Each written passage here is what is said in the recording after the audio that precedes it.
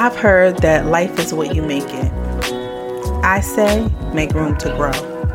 I'm your host, LaWanda Dockery, and this is the Make Room to Grow podcast.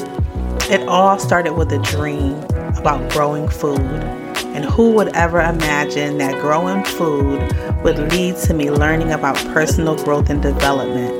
Well, it did, and I want to bring you along for this beautiful ride. Thank you so much for joining me. Hello, Grow Nation. I hope this finds you well.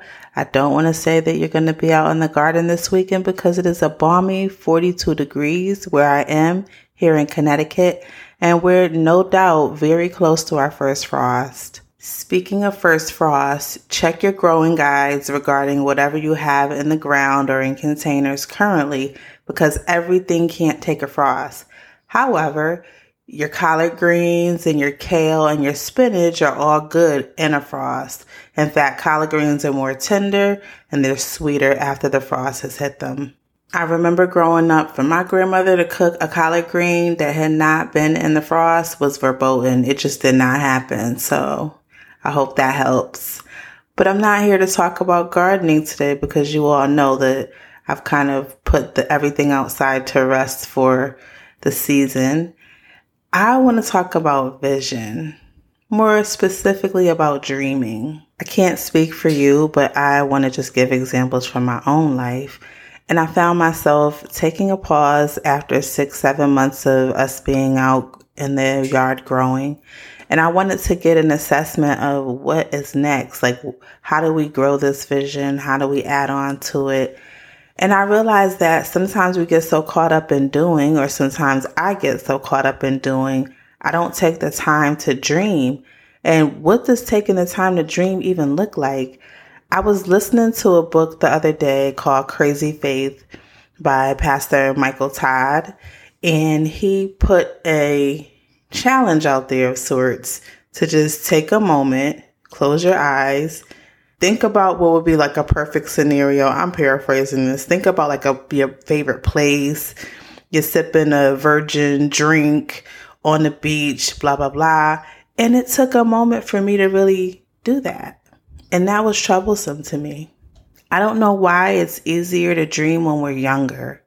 When I was young, I knew that I wanted to own a network, a TV network like Bob Johnson owned BET.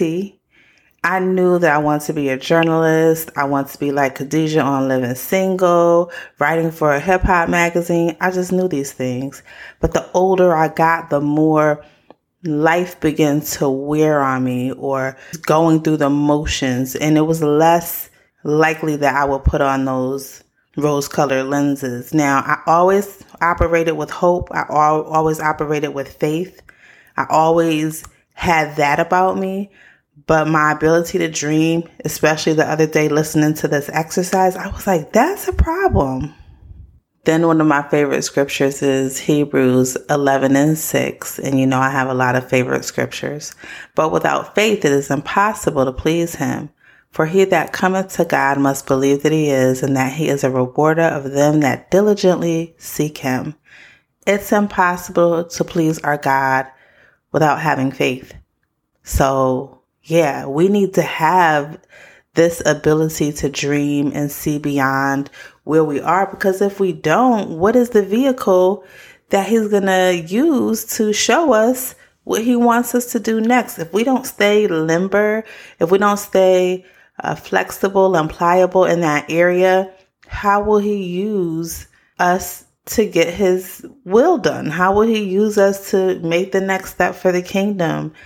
It's so important that we sometimes take the moment to pause, assess, re-examine, see what he's saying, lean into what he's doing, lean into his presence, to be still and to just say, God, what is next? What do you want me to do next? Which way do you want me to go? Are you in this? Are you in the midst of this? Lord, help me to dream again. Maybe that's the simple prayer.